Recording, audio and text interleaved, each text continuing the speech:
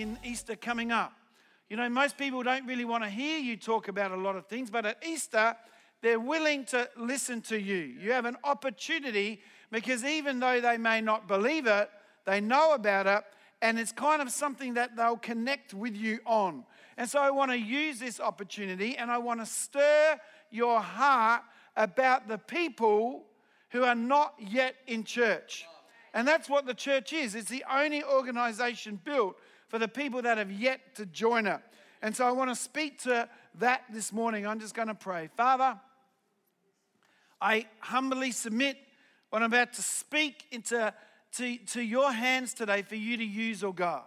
Father, that people would hear what you're saying to them, oh God. Father, they have open ears, soft hearts, oh God. And Father, ready feet to go and do what it is that you are putting in their hearts today to do, oh Lord. And Father, I pray, help me communicate what you've communicated to my heart. In Jesus' name, amen. Amen. You know, Jesus really cared for people. There's pretty much no one that Jesus didn't care about. He loved all people. In Matthew chapters 5, 6, and 7, there's what we call the Sermon on the Mount. It's an amazing sermon. It's fantastic. And the Bible gives 3 full chapters to one message that Jesus spoke. It was the longest recorded sermon that Jesus spoke, and it's radical. Now you think his audience at the time was just his own followers and the Jewish people. And it was a radical sermon. You know, many times in the sermon he goes, many times you have heard it said, or you have heard it said, but I say to you, you have heard it said. This is what you've always been taught. But now I'm teaching you this.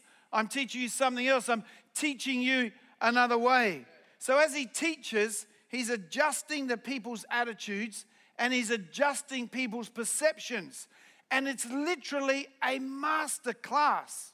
I actually toyed with, let's do it as a series, but then I thought we'll finish in 2027. There's just so much in it. It's just amazing. But I tell you, it wasn't an easy sermon for Jesus to preach. He wasn't preaching it so people would go, wow, you're magnificent. He wasn't preaching it so people could say what a great preacher he was, or wow, the insight that you have. He wasn't preaching it to get a bigger audience. He was preaching what God had told him, and much of it was quite challenging. Much of it was like, you shouldn't really be speaking about those things. He said things like this: if you are angry with a brother or you insult a brother, you are a murderer.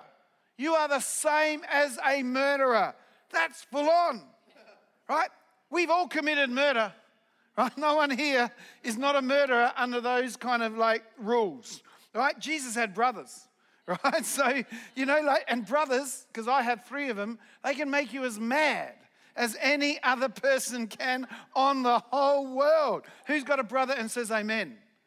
Oh, come on, you go to bed into the nap. I'm a brother too, right? You know, I've actually murdered all of my brothers, if that's the case. And that doesn't even include my Christian brothers and sisters, because let me tell you, I'm actually a serial killer, right? You know, Jesus said, don't hate your enemies, but love your enemy. Pray for them. How radical is that? You have to read the New Testament for like the Old Testament for like 1 minute before someone's praying for the death of their enemy.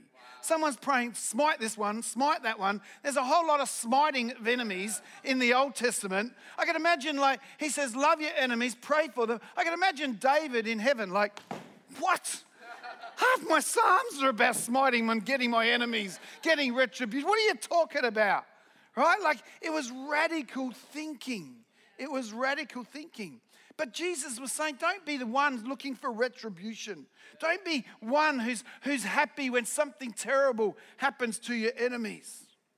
You know, before Jesus hating your enemies was the way to go. Getting revenge was the way to do it. A lot of primitive societies, even today, it's all about payback. It's all about getting what's right and what's yours. So much of our society today is have your rights, you have your rights. But Jesus was saying no today, is love them. Pray for them. It's a big change.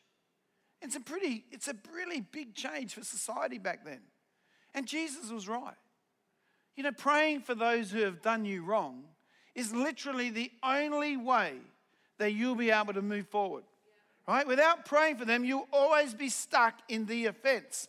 They did this to me. And you're always working out ways in which to kind of make yourself right and to show and that. And all you're doing is keeping yourself rooted to one spot. But the moment that you forgive, the moment that you kind of like pray for them, and actually not pray God gets them, right? Pray that God blesses them. Pray for their family. Pray for their health. Pray for their mental health. Pray for them. All of a sudden you'll find that I can actually move on. I can actually have a future. So Jesus is just amazing. He's so wise. The Sermon on the Mount is also very encompassing. There's not a whole lot that it misses. There's a lot to take in. It's almost like a manifesto. You know, it starts off with the Beatitudes, the attitudes of Christ that will attract God's blessing. Then it goes on and talks about being persecuted for your faith. Then Jesus addresses some religious questions about the law. And then he addresses a whole lot, and it's really a comprehensive list. He talks about anger, forgiveness, lust, divorce, making promises, taking revenge, loving your enemies, giving, provision, praying, fasting, saving money, worrying, judging, loving, hypocrisy, and then finishes with this great life lesson about living your life on a solid foundation, which of course is Jesus. He finishes saying, if you live your life by these things, then there's a solid foundation for your life. You're going to live a pretty good life. The storms are going to come, the winds are going to blow, but you're going to stay standing if you listen to the things of this message. It was an incredible message. It was revolutionary, and it wasn't like anything that the people had been taught before. 3 full chapters given to one sermon Jesus preached of the how-tos and the what-nots of following Jesus. Some of it was impossible. Some of it was just literally impossible. Be ye perfect as my Father in heaven is perfect. All right, let's all go home. All right? And if you think you're perfect, you probably need to leave first. All right? So, right? None of us are perfect, right? Like, be ye perfect. Jesus said that. We might as well give up because we aren't. We are not perfect. None of us are perfect. None of us are going to be perfect. But what it does is it just shows us how much we need Jesus and the magnificence of what Jesus did for us. In the eyes of God, because of what Jesus did, because of his death and resurrection, what we celebrate at Easter time, I am perfect. Because of what Jesus did, not because of what Mark did, but because of what Jesus did. That is perfect. Some of it is just brilliant life skills. It's just brilliant life skills. Like, don't look for the speck in someone's eye when you have a stake in your own eye. Neil, come up here. Bring me my stake. All right. Come over here, Neil. Now, I'm not going to beat him. All right? I'm not going to beat him. But Neil, I'm really sick of the fact that you are wearing a white t-shirt and wearing a white shirt. Why are you wearing a white shirt? You know we're not supposed to wear a white shirt. And as for fawn-coloured pants, you know that we're on the stage. We just wear black pants. So what are you doing? Neil, I'm just sick of you. I've got to help you dress properly. See what happens? I'm berating him for something I'm doing. And all it does, as I'm looking for faults, is keeping... Right? First of all, I can't help him. Right? He's careful now. I could get all of his eyes with this one. Maybe I should go this way. Right? So, yeah, I know. He's very nervous, isn't he? So, So what it does, all it does is bring distance. Me fault finding all the time. And if you're a fault finder, all it does is put distance between you and everyone else. I can't help Neil if I have this distance between him. If I'm not willing to lay aside what I find a fault, but when I can get close, then we can help each other. But it's not one being over the other. It's not one being better than the other. It's one helping the other. You know, Jesus' life, you can take that and be careful with it, all right? It's just brilliant. How brilliant is that in just dealing with people? Don't have a stake in your own eye, trying to fix out a little speck in someone else's eye. Some of it shows the father heart of God and who God really is, which would have been amazing to a people who were just taught to just be scared of God because any moment he could get you. If you are evil, know how to give good gifts to your children, how much more will your Father in heaven give good things to those who ask him? Think about that. He's not talking now that God can give good things. God can be a good God. God can give us good things, not just expect things from us. Expect action from us. Expect behavior from us. So I look at the Sermon on the Mount and how it's spoken is like being like church, right? In church, we talk about how to live as Christians.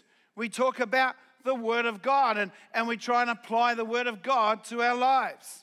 We try and talk about how to live lives that reflect who Jesus is. We try and look to God and we look to Jesus and we try and point out who Jesus is and we try and show the goodness of Christ. We try and lift up the name of Jesus. We try and show you the Father heart of God and we try and teach you the things of the Word. We spend time praising and worshiping so the presence of God can come into your life. We spend time praying for you, believing and standing with you during the tough times, believing that God would do a miracle. That's why church is so important, that we gather together. But that's for an hour and a half every week. Hopefully, sometimes 2 times an hour and a half on a Sunday night, 6 o'clock. Great church on Sunday nights. You're with others. You're being taught many things about many topics. We try and show you who God is and what he can do. We address all sorts of things and try and speak to people at all stages and of life and all things of life. Sometimes it's spiritual. Sometimes it's wise. Some things we ask, well, at where you're at in life, just like the Sermon on the Mount, are well nigh impossible. Right? That's church. This is where we set the standard. This is where we set the ideal. This is where we preach to you the Word of God and try and exhort you to love one another and to do good works and to go out and be the church. Church is where we tell you God's ideas. Church is the easiest place to be a Christian. Right? It's the easiest place to be a Christian. This is where we're all perfect, wearing white shorts and fawn pants. Right? We don't get mad with anyone. We look good. We sound spiritual. We have pretty much the right intent before God. Right? If you're in church this morning, your heart is towards God. You have a good intent towards him. And if you're living wrong, this is where the Holy Spirit many times will just convict you and tweak you and point you. And it's just wonderful being in the presence of God. It's wonderful being in the church. On Sunday, it's the easiest to follow God's way. But what about Monday and Tuesday and Wednesday and Thursday and Friday? Saturday, Sunday afternoon, how is it with God then? See, it's good in church to proclaim and declare God's word. We encourage you and exhorted to do so, but what about in the world? What about in society in general? What about at your work, at your school, at your university, where people really couldn't give a rip about God? Where Christianity is actually frowned upon, and many places we're an object of ridicule and scorn. People aren't cheering you for worshiping God on Sunday, many places where we work, or the places that we're about. On Sunday, we hear the ideal, but on Monday, many times have to deal with the reality. And Jesus, he knew exactly this issue. Jesus, he knew what was happening. See, he had preached awesomely. The people had loved it. They've been commended how like the Pharisees and the Sadducees, they don't preach like you do. You preach as one with authority. He'd been Lord. It was a good sermon. Pastor Mark, I liked your message today. He'd given his best, but he's brought back to reality very soon. Right? He's been on the mountaintop, and he's brought back to reality very soon. Matthew 8, verse 1. When he came down from the mountain, great crowds followed him. And behold, a leper came to him and knelt before him, saying, Lord, if you will. So, remember, Matthew 5, 6, and 7, Sermon on the Mount. This is the next chapter. He comes off the mountain. When he come down from the mountain, Lord, if you will, you can make me clean. And Jesus stretched out his hand. Everyone say, stretched out his hand. And touched him, saying, I will, be clean. And immediately the leprosy was cleansed. And Jesus said to him, see that you say nothing to no one, but go. Show yourself to the priest and offer the gift that Moses commanded for a proof to them. You know, Jesus, after having had the best time in church, teaching and preaching, is immediately confronted with the reality of dealing with someone who society has cast out. Who society has said, no, we don't really want anything to do with you. To someone he wouldn't necessarily seek out himself. And we too are in church on Sunday, hearing all the good things, hearing about the love of God, but during the week, we're confronted with people that we probably don't want to spend a lot of time with. During the week, we have to deal with the unlovely. This is our lovely crowd. Right? And on Monday, we deal with the unlovely, people that we don't really want approaching us.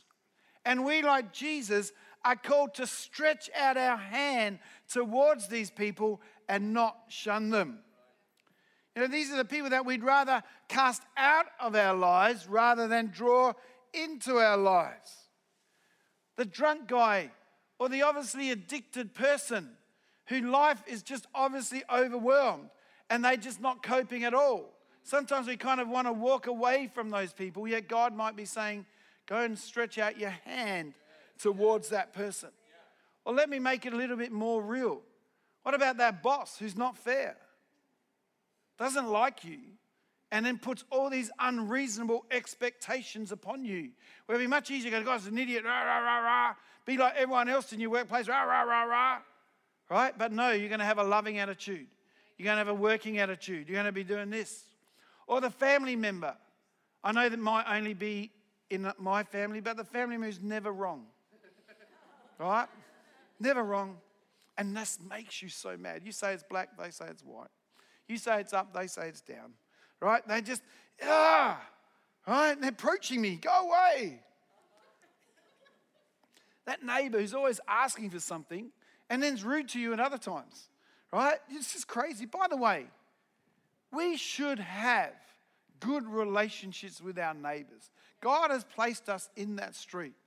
And you need to be doing things to go over there and being happy for them. Mow their part of the lawn if they're just kind of attached to yours. Right? Do things that are kind.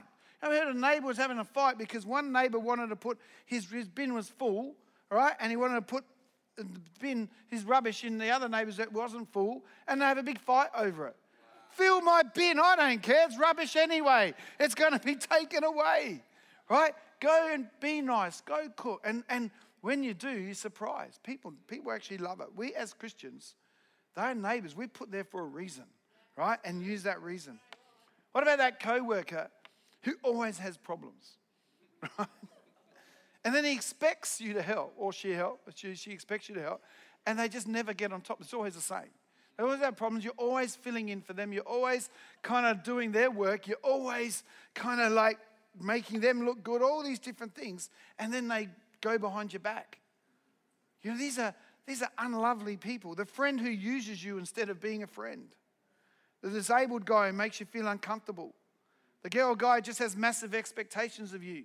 The girl or guy has no personality, yet expects you just to talk to them for 2 hours.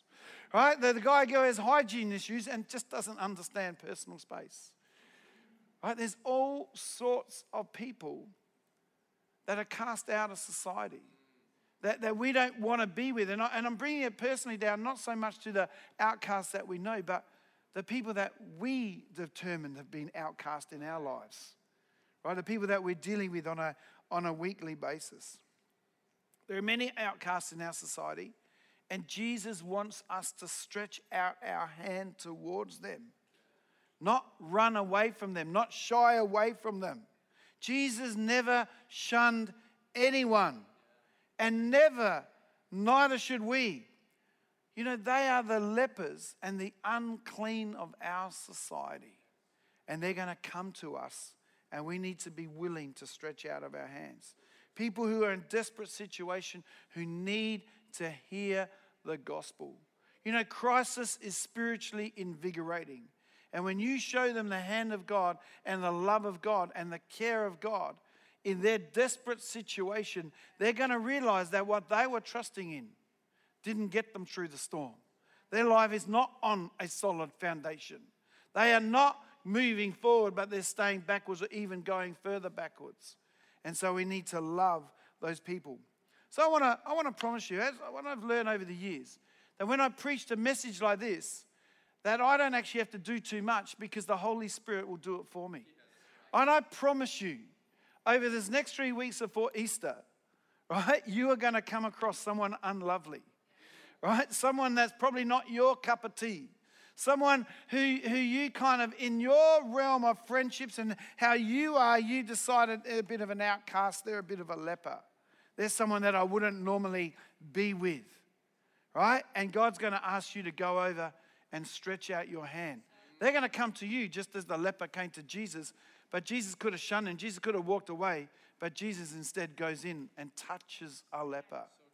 The very thing you would never do to a leper is what Jesus did. And in fact, this is the thing I think about Jesus, right? He is so attractive. He's so magnetic in what he is and who he is that a leper actually feels comfortable enough to come to him. That's scary, isn't it? Like, I want to be that kind of godly or that attractive in a sense that people would feel like if I go to Mark, he's not going to shun me. He's not going to push me away. He's not going to be mean to me. He's going to try and help me. He's going to actually reach out and touch me. I think that's very, very challenging, that Jesus. See, like Jesus, right?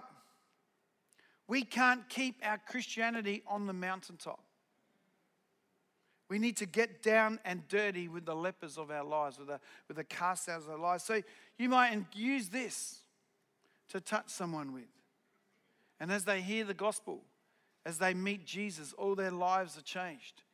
It might mean a bit of a hassle for you. You might have to bring them because they're a bit scared to come by themselves. You might have to sit next to them in church.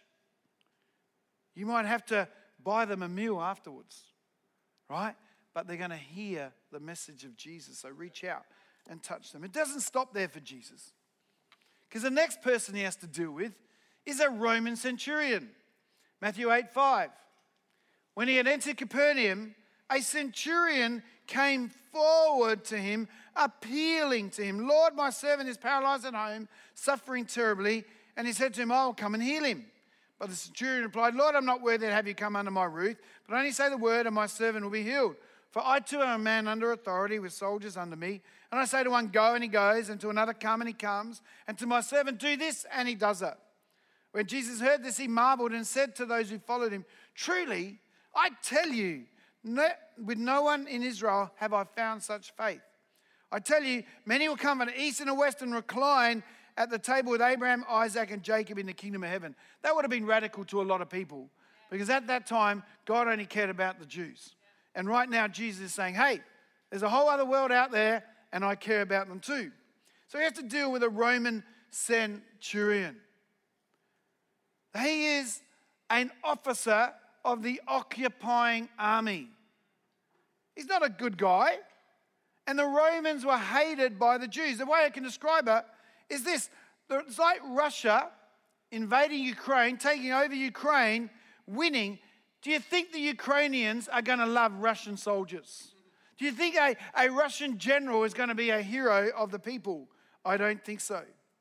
See, my mum, when we were young in the house, we were never, even no matter how hot it was, we were never allowed to walk around without a shirt on. And it used to drive us crazy because it gets really hot in Adelaide, right? We were not allowed to wear. And, what are you talking about, stupid? Everyone else. And she goes, in the war, the occupying soldiers in the summer would always walk around without their shirts on, and I don't want to be associated with that. Wow. And because of that, 30 years later, right, she wouldn't let me walk around my house without a shirt on because, and even now, if I do it, I still feel a bit guilty, right? There's other reasons too. But, you know, I remember once she telling us with way too much joy of what happened at the end of the war to the ladies who actually fraternized with those occupying soldiers, right? And they were just hunted down. And then in a big group, they had all their heads shaved. And my mum would talk with this joy in her face and this glee that I'd never seen part of her personality. It was actually quite shocking. I'd never seen that side of her, right? In all my years, it was only, and there was this kind of like, they deserved it. See, there's a feeling towards an occupying army. There's a feeling towards them. Occupying armies are hated by the people that they're oppressing. And the Romans were particularly oppressive. Jesus even addressed it a little bit in his Sermon on the Mount. So after being on the mountaintop, he's first confronted by someone he doesn't really want to touch in a leper. And then he's confronted by someone that he shouldn't have any compassion for, who's completely opposite to everything that he is. You know, outside of here, outside of the church, we have all sorts of people who want to oppress us. Atheists, media, politicians, gay activists, abortion rights activists, ex-Christians who now hate the church, university lecturers. You know, people of different faiths who think their way is the only way. For many people in society, church is no longer seen as a place of good, but rather of bad. In some people's eyes, we become the bad people. The church are the ones who hurt people and oppress people, who judge people. Yet Jesus wants us to love those as well. We're not to be frightened by them or intimidated by them. Because in the end, right, in reality, they are actually just large Goliaths yelling out their threats. They seem real, they seem true, they seem like they've got a point, but in the end, God will win. We are on the winning side. But in the cold, hard light of day, their threats, their intimidations, their yelling outs seem overwhelming. But Jesus wasn't intimidated. Jesus wasn't scared of what the crowd would think. He just ministered. And I think once again, how attractive is Jesus' life that a Roman centurion still feels the ability to go and see him because he knows there's someone who's got an answer. He just ministered. He actually saw through the centurion's position and saw someone who in that moment was in pain and who in that moment heart was soft. And if we really are a church that wants to see souls saved, we can't draw lines of who's in and who's not. Because we are going to see some people come to church who are not like us, who don't agree with what we say, but in a moment of pain and in a moment of a soft heart are going to come into the church, and instead of shunning them, we need to reach out and touch them, and we need to minister to them. And it's happening right now within our church. Our church right now, we have some interesting people coming and checking us out. And I pray that they find some people who are like Jesus, who are going to come and minister to them rather than just kind of judge them. You know, that last summer, we had prayer meetings before we had summer. And so we had a prayer meeting in Morayfield. And there was a girl who had been coming to church for about a month, and she was not living a lifestyle that we would say is a great lifestyle. And so she decided, I like church, I'm coming, it's good. And so I'm going to bring my friend. And the first thing I'm going to bring my friend, right, to is a Pentecostal prayer meeting, right? So I turn up there.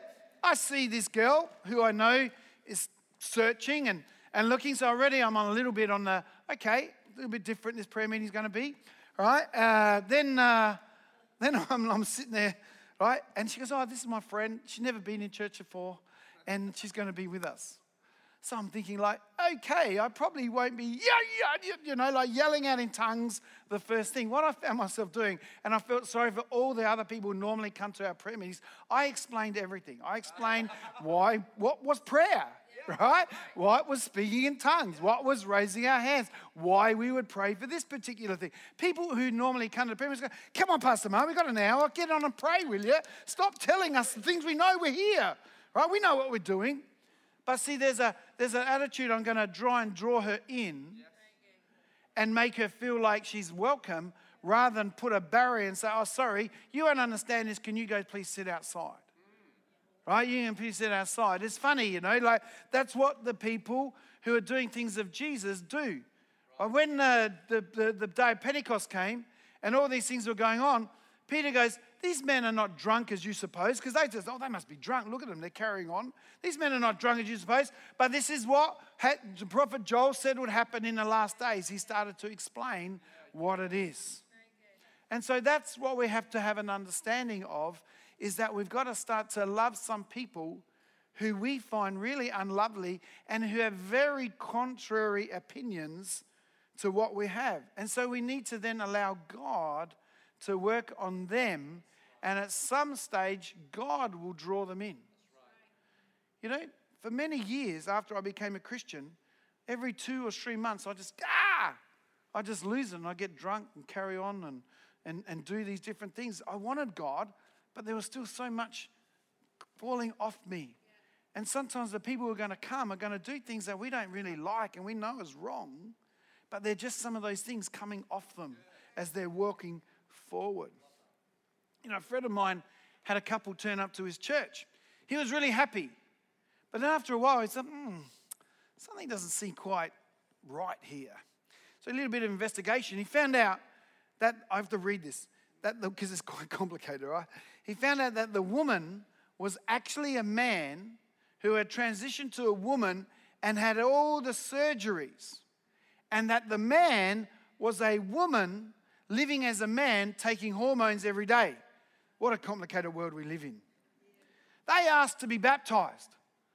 And he's like, oh, okay, we have a little issue here. But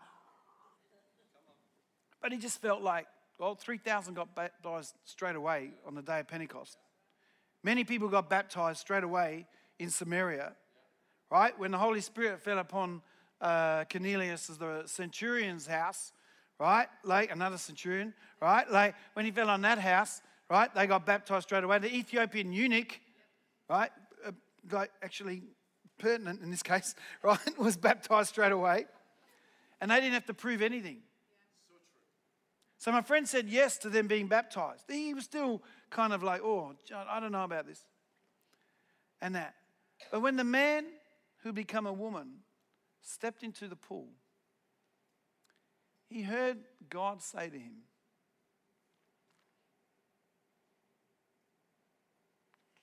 I love you, my son. How amazing. One little voice, one little sentence from God, I love you, my son. And everything changed. That was radical, and it completely floored him. He was baptized without anyone in the church needing to tell him anything. He decided that he was going to live as God had made him and not as he had chosen to become. But he'd had all these surgeries and would now always look like a woman. His partner decided that she was going to live as the woman that she was. How great is God? That sometimes that we just have to leave people to God rather than feel the need to have to be the person who changes them. You think that speck in their eyes, all it does is separate us from people. It just separates people. You know, the couple decided to get married. And this is where, right, which is good, they're following God's thing. And this is where people left the church. Right? They left my friend's church because they said, you are marrying two women. Right? Yet they both decided to go, and it wasn't her fault that those surgeries had happened and she'd taken all of those hormones. And in the end, he just had to say, well, if that's how you got to be, that's how you got to be. These people had followed what God had said, what the Spirit of God had said. It's sad, the religiosity of the people. See, Jesus always looked at the heart and the direction of the person, not the position of the person. Maybe the band could come, and that's the key. See, the church is never going to come into the alignment with the thinking of the world. We're never going to agree with many of those things that the world say are just normal and natural right now. We're not going to agree with those things. It'll never, ever happen. But the world is never going to understand us. The world has never understood us. To be honest, if you're worshiping God, raising your hand to someone who doesn't believe there is a God, that's weird. Right? The Bible tells us that the things of God are foolishness to those who are perishing. Everything we do is weird. Just coming to church on a Sunday, praying to a magic thing in the sky, that's how they look at it, that's weird. Yeah. So just make your peace with the fact you're weird. Yeah. All right? You're weird. They're not going to agree. They're not going to understand. The world will hate us at times, just as it did Jesus, and we're never going to win over those sections. Yeah. But I want to tell you, if we put the things of the Sermon of the Mount into our lives, if we start to live with that attitude in mind, when we come to church, God fills up our spirit. God does something in our hearts. And then on Monday, because we're living out the Sermon on the Mount, we're living out what we were taught, we're living out the presence of God, all of a sudden, the lepers and the centurions are going to come. Not as a massive group, one by one. Some of us, like the Pharisee, Nicodemus, is going to come to us in the night, in the secret. They don't want anyone seeing us. But that's what I talk about. That's what I mean when I talk about being attractive. Our goal, Nina and our goal, is to make a church and to have a church that disciples people to be attractive and makes the teachings of Jesus attractive. I want them to live on a firm foundation so that when the winds come and the storms blow, that all of a sudden they're able to stand. Because whatever it is that they're trusting in now, whether it be family, whether it be money, whether it be education, whether it be friendships, whether it be fame, whether it be all the different things, whether it be a sexual identity, whatever it is that they're using to try and say, that's what I'm going to be. When the winds come and the waves blow and all of those things happen, all of the things, they fall over. And then they see, oh my goodness, they didn't fall over. They went through that. They didn't fall over. What they trusted in has some foundation, has some strength, and they can come. And they'll come one at a time. They'll come one at a time. You know, the day that I got baptized, I don't think I've ever told this story because I'm a little bit ashamed. But the day I got baptized with the Holy Spirit, it was an amazing day. I spoke in tongues for the first time. It was incredible. But I was so lifted up, and I was still playing competition 8-ball at that time. And then, this is online too, isn't it? All right. But that night, after the thing, I started telling everyone, like, that I was playing 8-ball with, that I, got baptized in the Holy Spirit and how great it was. And then I was so happy. So I had 1 beer, and then I had 2 beers, then I had 10 beers. And then I just started telling everyone in the pub, right, just how great Jesus was and how fantastic it was and all of these different things. Because I just wanted them to have what I have. Right? Now, I'm not telling you go have 10 beers tonight and go and tell everyone how great Jesus is. Right? I was filled with a different spirit at night than I was in the morning.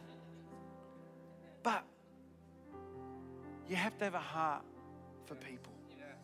And God puts people in your lives that so they can come. We're not going to judge them. Or you'll live this, or you do that, or you believe this. You've done terrible things. You've done terrible things. You know, you'll see outside here that we're doing lights. Or we're not doing it, right? The company's doing it. And the guy came and spoke to me. And he said, and we're going to be doing lights, and can I use some of the land? I go, yeah, no worries. And he had tattoos all over him. It's just one tattoo, really, right? And it's just massive, right? And then he goes, you know, I go to church.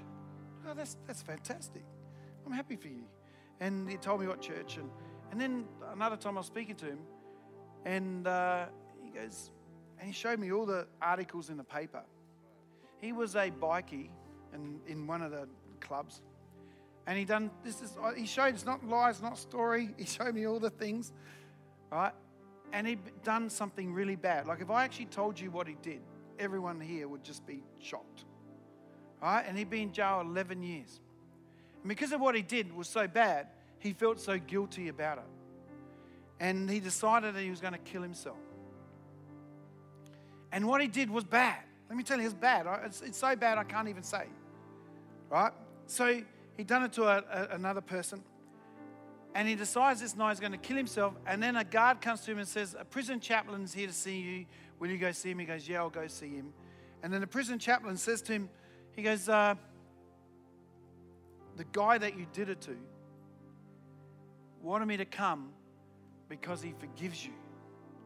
And this guy just started to cry and cry. That night he's going to kill himself. And he just cried and cried. He finished out his sentence. What he did was so bad that even in Parliament, they brought up his case to try and keep him in jail, right? And after 11 years, so it wasn't good, right? So if he tells you where to park, you better park there. No, but no, sorry, I just got, so, but what, I'm evil, right? Sorry. But what happened is that he just started going to church. Got himself a family, got married, got himself a family, started building his life. Someone prophesied over him and said, you're going to have great responsibility. And now he runs all these crews doing all of these things around the place because God came in his life. We would all judge him because what he did is deserving of judgment, but he paid his price to society, did his time. And then we're going to invite him in, right? Probably, no, I won't say that, right? So that's who God has. And you know, those people, even though they seem worse than us, are not worse than us. We're sinners. We're sinners. Our sin is just something else. Our sin is just something else.